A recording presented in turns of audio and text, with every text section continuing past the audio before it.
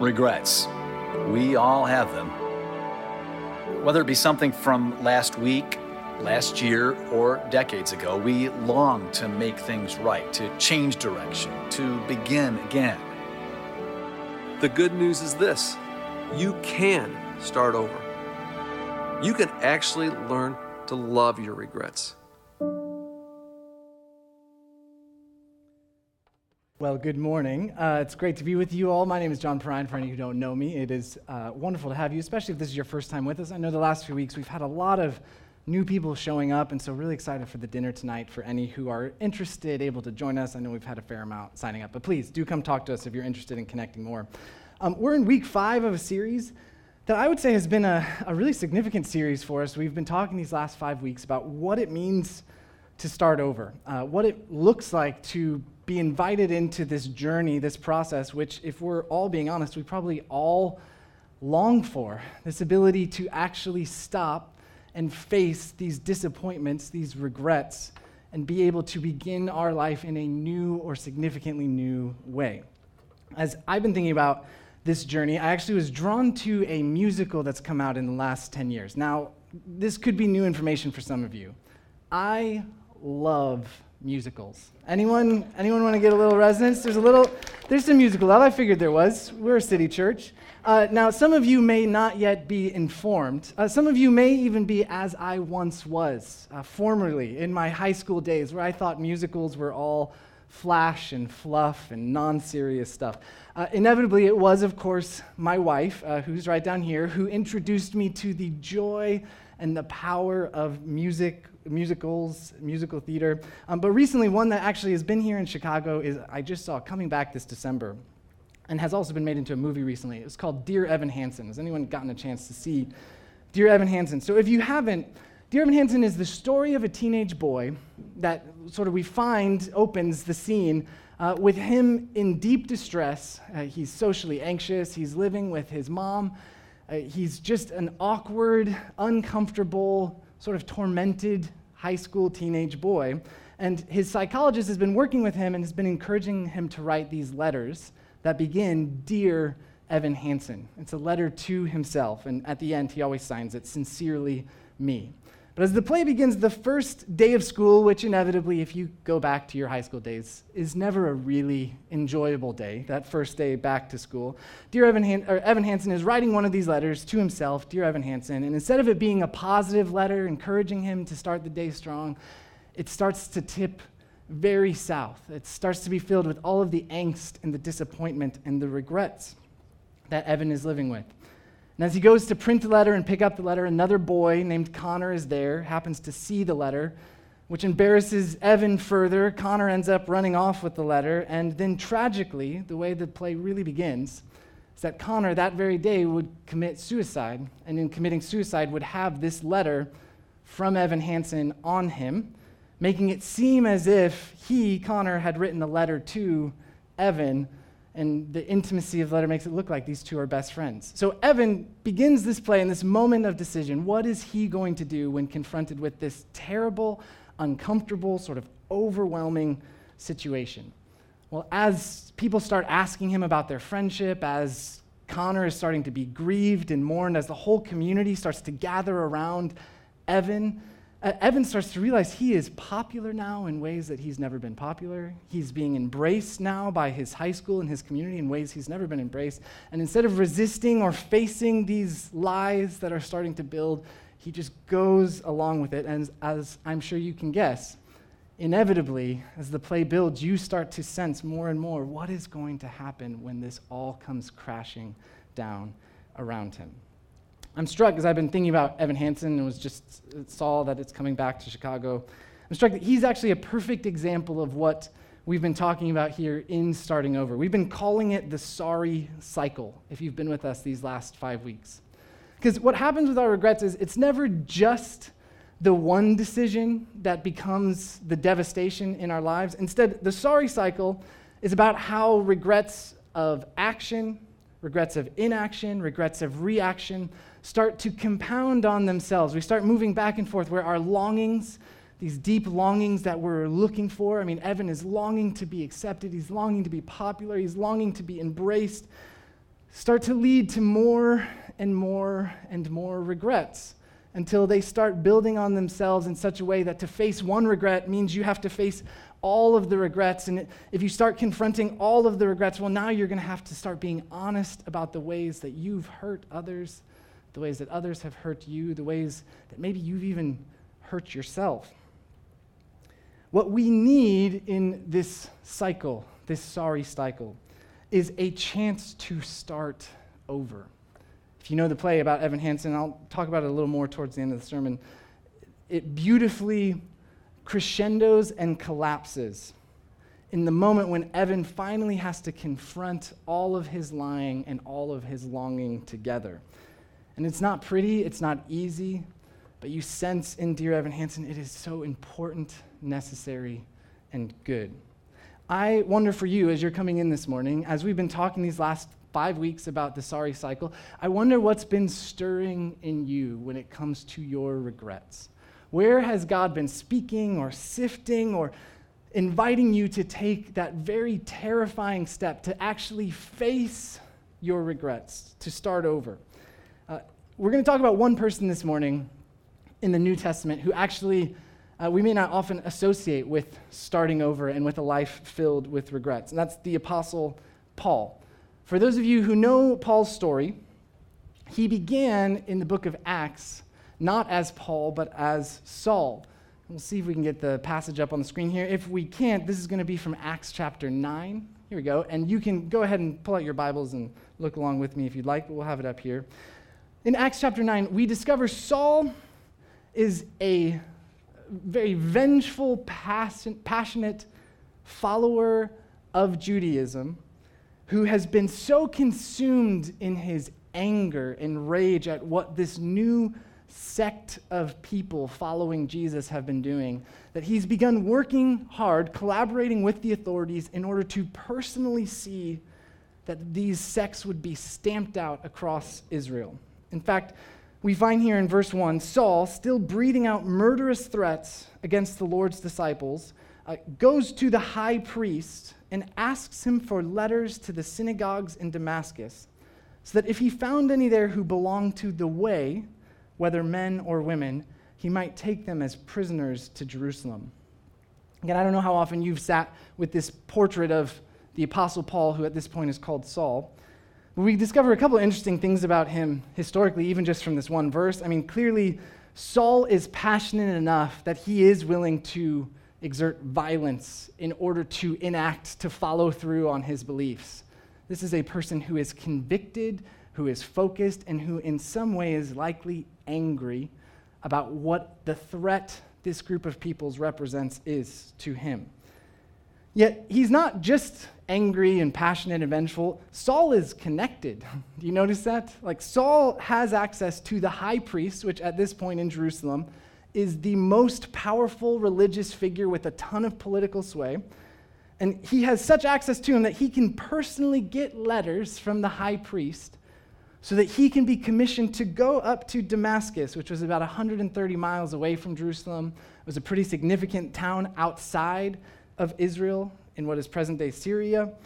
And Damascus had a large group of Jewish people there, but it wasn't technically part of Israel. This is extradition. This is a hit job where Saul is going across the borders in order to bring Jewish people back as prisoners because they are following this way. I mean, this is a man who is truly, truly focused on this violent task. As Saul is on this way, something very interesting is going to happen to him. You've possibly heard this story again, but the details I just find to be moving and beautiful, and I want to specifically draw your attention to three details in what happens to Saul on this road. You notice in verse 3, as he nears Damascus on his journey, suddenly a light from heaven flashed around him. A bright and overwhelming light is going to surround Saul. We're going to hear just a few verses later that this light is so severe that Saul will be struck blind for 3 days.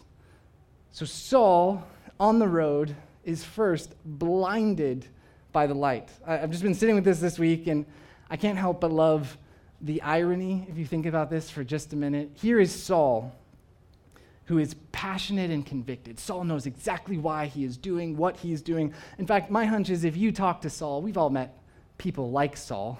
If you were to talk to Saul at this point, he would probably view himself with an air of self-righteousness, maybe pretentiousness. We know Saul is highly educated. He's highly intelligent. I mean, for Saul believes he sees the world rightly, doesn't he? Saul thinks when he looks, he knows exactly what's going on in this world around him. And yet here, the first thing Jesus does to disrupt Saul is blinds him. It shows him that his eyes are not actually working and that he has actually not been seeing the light, which is in fact all around him. What happens next? As the light flashes from heaven, verse 4, Saul's going to fall to the ground and hears a voice say to him, "Saul, Saul, why do you persecute me?" Now, I love the second detail to note is that a voice calls Saul's name. I don't know about you, I have never yet in my life heard an auditory voice from heaven call my name. I think I would be a little disrupted by that. I'm guessing you would too. You maybe even potentially be concerned by it, which I think is a fair assessment as well. But think about what this signifies to Saul as he's struck, like light surrounds him and this voice calls to him. And what does the voice begin with? It begins with his name, Saul. Saul. I just love how personal this is. It's like heaven is reminding Saul that God knows everywhere Saul has been. He knows everything Saul has been thinking. He knows exactly where Saul is going and what Saul is intending to do. I think as we think about these moments in starting over, of truly being caught in this sorry cycle, don't we need a voice from heaven to call our name and get our attention? Like so often, the longing regret spiral is because we feel like we are totally isolated, totally alone, and for many of us, whether it's Evan Hansen, who's wretchedly socially anxious, lonely, isolated, or those like Saul, who's wretchedly angry and violent and working out his own vision for the world, what we need is a voice to remind us, hey, Saul, hey, Evan, you're not actually alone. But then notice finally what this voice is going to say to Saul. The most striking thing that's revealed to him comes at the end of verse 4. We can throw this back up on the screen if you have it, Lane. Saul, Saul, why do you persecute me? If you sit with this line for just a minute, it reveals to Saul what I'm going to call a moment of involvement. A moment of involvement with Jesus. This is Jesus' voice speaking. That's what we'll discover in verse 5. And Jesus is saying to Saul, when you persecute them, Saul, you are persecuting me. You are persecuting the Son of God. You are persecuting the one who died, crucified. So when you enact vengeance and find blood on your hands for the violence you've been using, that blood is actually my blood. I, Jesus, am there when you persecute them. I mean, I think if you are Saul in this moment, there had to be a terror dawning on you. This is the equivalent of committing a crime, which never is something I would recommend you to do, and yet realizing the crime you've committed is actually against the most important person in town, who has the authority and ability to take it back on you, to take back what was theirs. Yet here, Saul is going to discover not only is Jesus involved with the ones that he's been persecuting, but do you hear how Jesus is involved with Saul? Jesus is actually here in this moment with Saul, in his blindness, in his voice being spoken. And Jesus is saying, Saul, this is the moment where I am not only there with them, I am also here with you. Why do you persecute me? This moment in Saul's life is going to undeniably change the trajectory of his entire being. In fact, I was reading a historian who was noting, just from a historical standpoint, while scholars debate various aspects of who the Apostle Paul was, what his motivations were, everyone is very clear. Paul believes he met Jesus on this road, and that Jesus spoke to him and said, Saul, you cannot continue persecuting them without realizing you're persecuting me. And that this insight for Paul would change everything about the way that he approached his life. In fact, I love that Paul, if you read Paul is going to start talking now over and over and over again, not just about what he had done in his past, but now who Jesus was with him in the present. In fact, Paul is going to say some very remarkable things. For those who were with us this summer as we talked about the book of Philippians, Paul is going to go so far as to say, for me to live is Christ, and to die is gain. Do you notice that Jesus' involvement in Paul's life doesn't just stop on this moment on the road? Instead, what Paul realizes is Jesus is now with me always. In fact, I am with Jesus as Jesus is in me. Paul will go so far as to say, the life I live, I now no longer live in the flesh, but is a life I now live in Jesus by faith in the Son of God. Paul is so overwhelmed by Jesus' involvement in his life that he now realizes there is nowhere he can go where Jesus is not with him. I just think for us, if we were to take seriously this invitation of involvement in our regrets, I wonder how Jesus' involvement with you might actually change everything. Not just about how you remember what happened in the past, but how you walk forward with Jesus into the present. As we've been talking about this, we have kind of a simple framing we've been working through with you that I want to close this week in our starting over cycle. We've talked about Paul now moving from a sorry cycle where regret and longing are spiraling into a starting over cycle. What happens in this starting over cycle is that Paul first is going to be invited to recognize his regrets.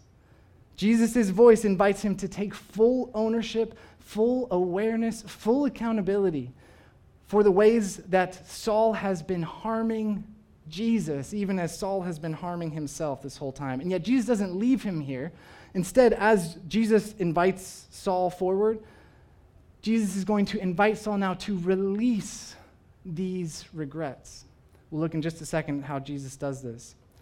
But it's not just enough to recognize and release. Instead, God actually, in this starting over loop, is going to begin to work from the very source of your regrets a new kind of redemption. This is the final R, to redeem our regrets. How does this work in Paul's life? Well, amazingly, Paul, instead of avoiding this story of his regrets, if I were Paul, I don't think I would talk very much about all of the persecution I had been doing of those who I now lived and worked and breathed alongside. But Paul, strangely, is going to tell this story over and over and over again. In fact, we're going to throw up here the numerous places Paul is going to tell what happened to him on this road over and over again. Acts 22, Acts 26, 1 Corinthians 15, Galatians 1, Philippians 3. All of these have Paul recollecting, like he just needs to go back and find it again. If we look at one of these in Acts 22, we're going to see these three stages from recognize, release, and redeem.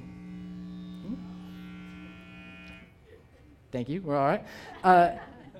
This is now Acts 22. Look, as Paul is recounting his story, what happened to him on the road, this is what he says. I, Paul, persecuted the followers of this way to their death, arresting both men and women, throwing them into prison as the high priest and all the council can themselves testify. I even obtained letters from them to their associates in Damascus and went there to bring these people as prisoners to Jerusalem to be punished. I mean, Paul's owning it. Paul's acknowledging it. Paul's like, this is who I was. These regrets were real. This did happen. This is the mistakes I wish I never could return to. Yet, Paul doesn't just stay there in the recognition. He's going to move forward into a story of his release. This is now Acts 22:16.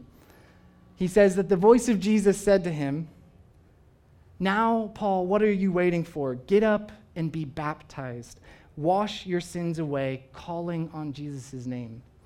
If you've been with us these last few weeks, we've talked about this moment of release, that this is actually the good news of Jesus. It doesn't just leave you with all of your regrets stacked high. Instead, Jesus, through even this sign of baptism, which we as a church family are going to be doing this next week. In baptism, Paul is going to receive the washing of his body to remind him that he has been cleansed now in Jesus. Yet, Jesus does not just leave here at release.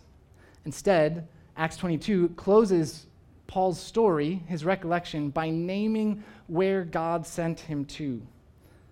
God's going to say to Paul, "Go, I will send you far away to the Gentiles." Now, there's a little bit of irony here if you think about Paul for just a second. What was Paul most passionate about? He was most passionate in his early days as Saul about protecting the purity of the Jewish people. He wanted to keep and to cleanse and to make sure that no religious sect, none of these crazy claims about Jesus dying and rising from the dead could contaminate an otherwise pure Jewish religion.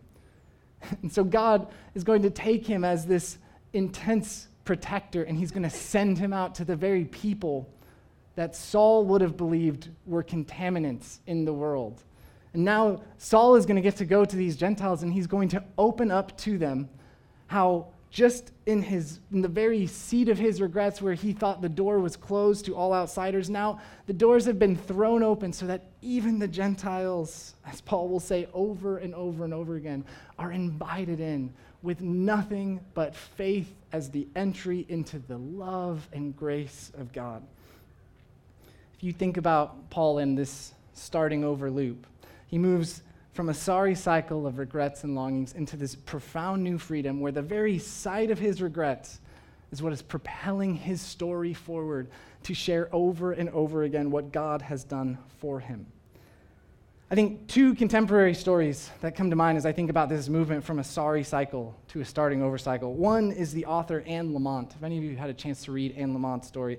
I love Anne Lamott because she was a Guggenheim Fellowship recipient in the 1980s. She is a profound novelist, would describe herself as a social activist, a progressive, a leftist. I mean, she was as far from any sort of thing as organized religion that a person could be, and she was atheist through her whole life. But in her 30s, she found herself broken, divorced, alcoholic, and miserable. And a friend started talking to her about Jesus, which she thought was, of course, a load of nonsense. And yet Anne Lamott, in her telling of the story at the age of 30, found herself wavering outside of an Alcoholics Anonymous group, and she'd been just enough to know that if she was going to commit to this recovery process, she was going to have to claim a higher power.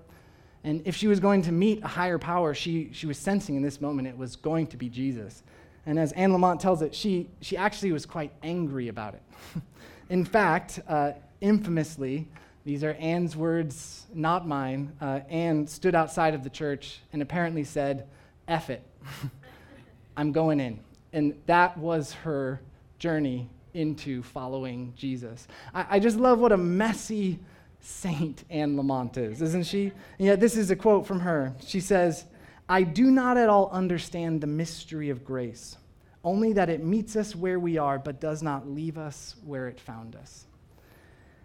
If Anne is one story of this beautiful starting over process, finally recognizing, releasing, and now being redeemed, I mean, her novels have been the source of grace and beauty and inspiration for countless people all over the world.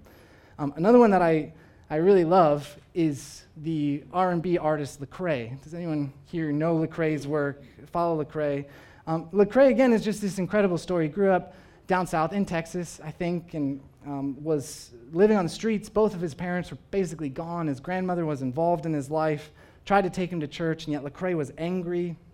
He was frustrated. He loved rap music. He said for him, rappers were the only source of sort of like masculine presence in his life that he could look up to, and so he wanted to imitate them, but he found himself inevitably on the streets. He was dealing drugs. At one point, he was taken to juvie. And finally, as he was going through this process, he says as a late teenager, He was just starting to sense God was chasing him, and he was kind of resisting it.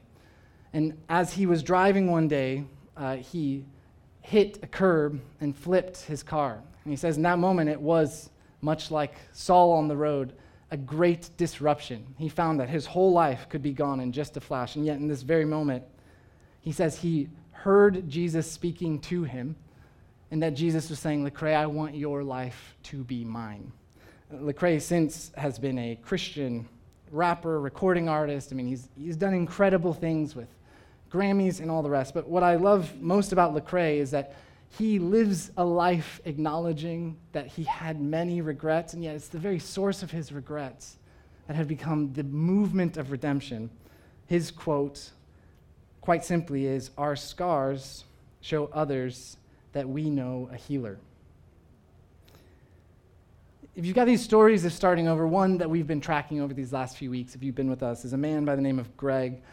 Greg was out at our Naperville location and found himself deeply broken in just a series of recovery and rehab projects. He was working through all of his pain. He would be the first to tell you he would go to rehab and he would get clean and then he'd get broken again. And Community Christian Church was actually part of that process and was in the mess with him, and yet it was incredibly painful, incredibly difficult. And yet he shared with us last week the moment that really broke things open for him was this moment of release where he realized he could not control his future, and he needed to just let God be and take him wherever his future was going to go. So actually, these films that we've had with Greg, the interview we did with him, were a couple years old. So we did this interview 4 or 5 years ago, and the joy of moving into this Starting Over series was going back to Greg and asking him if we could have a follow-up conversation from his story, how he's been doing the last 5 years. So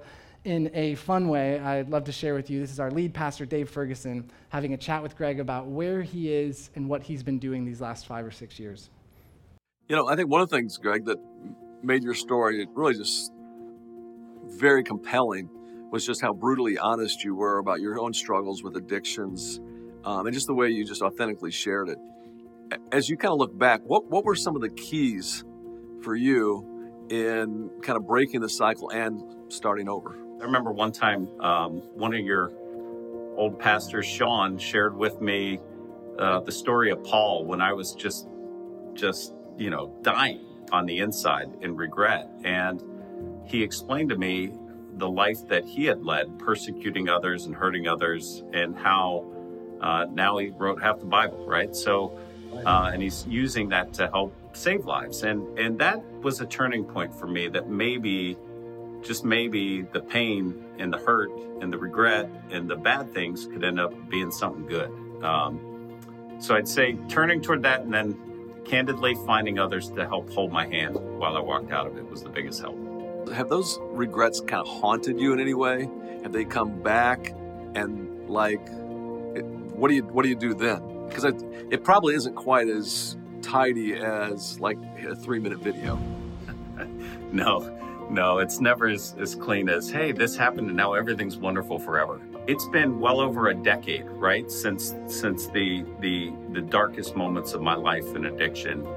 And one thing that's stayed pretty consistent throughout that time is I've been able to I guess let God work through me and with me to help me turn to help others, whether it's in recovery meetings or folks in the church I meet. I see today that it's precisely my mistakes, my pains, my screw-ups, the things I didn't do well that have become the biggest thing in the world that helps me be a blessing to others. I am uniquely, God uses you in those moments to be uniquely qualified to help someone who's suffering similarly when no one else can, and we need you. So get unstuck. Let God work. Yeah. That's right. That's good. I want to go back a little bit too, because I know a pivotal moment for you was it happened at Community, and that was a place where you really said yes to Jesus. You found your way back to God, and you were baptized. What are some of your memories surrounding that moment? It was one of the more impactful moments of my life. It truly felt like it was letting go of all holding on to the past and turning to God and saying, all right, I am yours, and I will follow you, and thank you. Everything all wrapped up in one. And so I'll never forget the day. What would you say to those folks who are like thinking about, wow, should I go all in with Jesus? Should I make that kind of a public commitment to be baptized? I would say, what are you waiting for?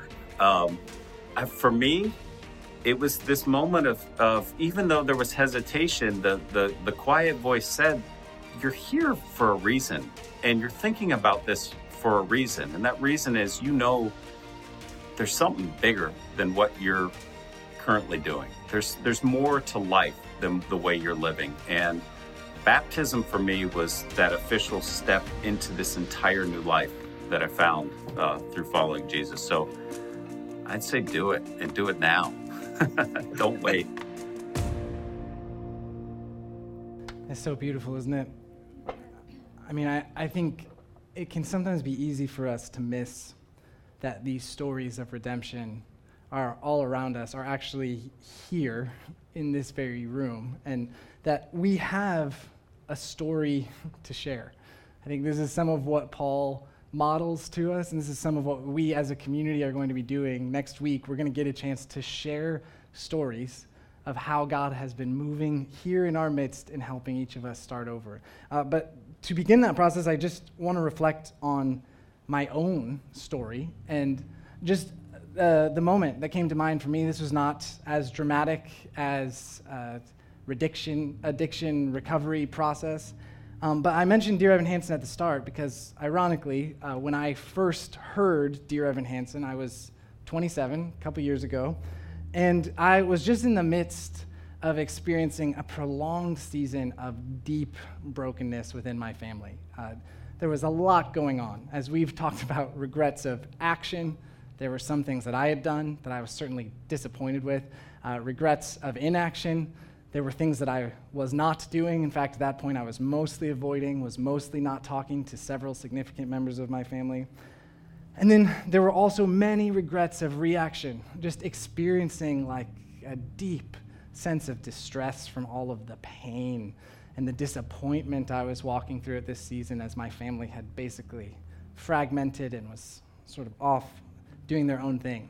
And so as I was listening to this musical with my wife, Dear Evan Hansen, and was sitting in the story of this 17-year-old boy who was doing everything he could to hide from the pressures, hide in the sort of happy image that he just maybe could build and construct of himself, I just was struck by the weight that this was me, that I was still that scared 17-year-old boy, that I'd been running from different problems that had come up in my family. And as I, ironically, and I'm not even joking about this, as I was painting a fence, I had a fence at that point, I was painting it, I had this moment with Jesus where I heard Jesus saying to me, it's time for you to engage your family.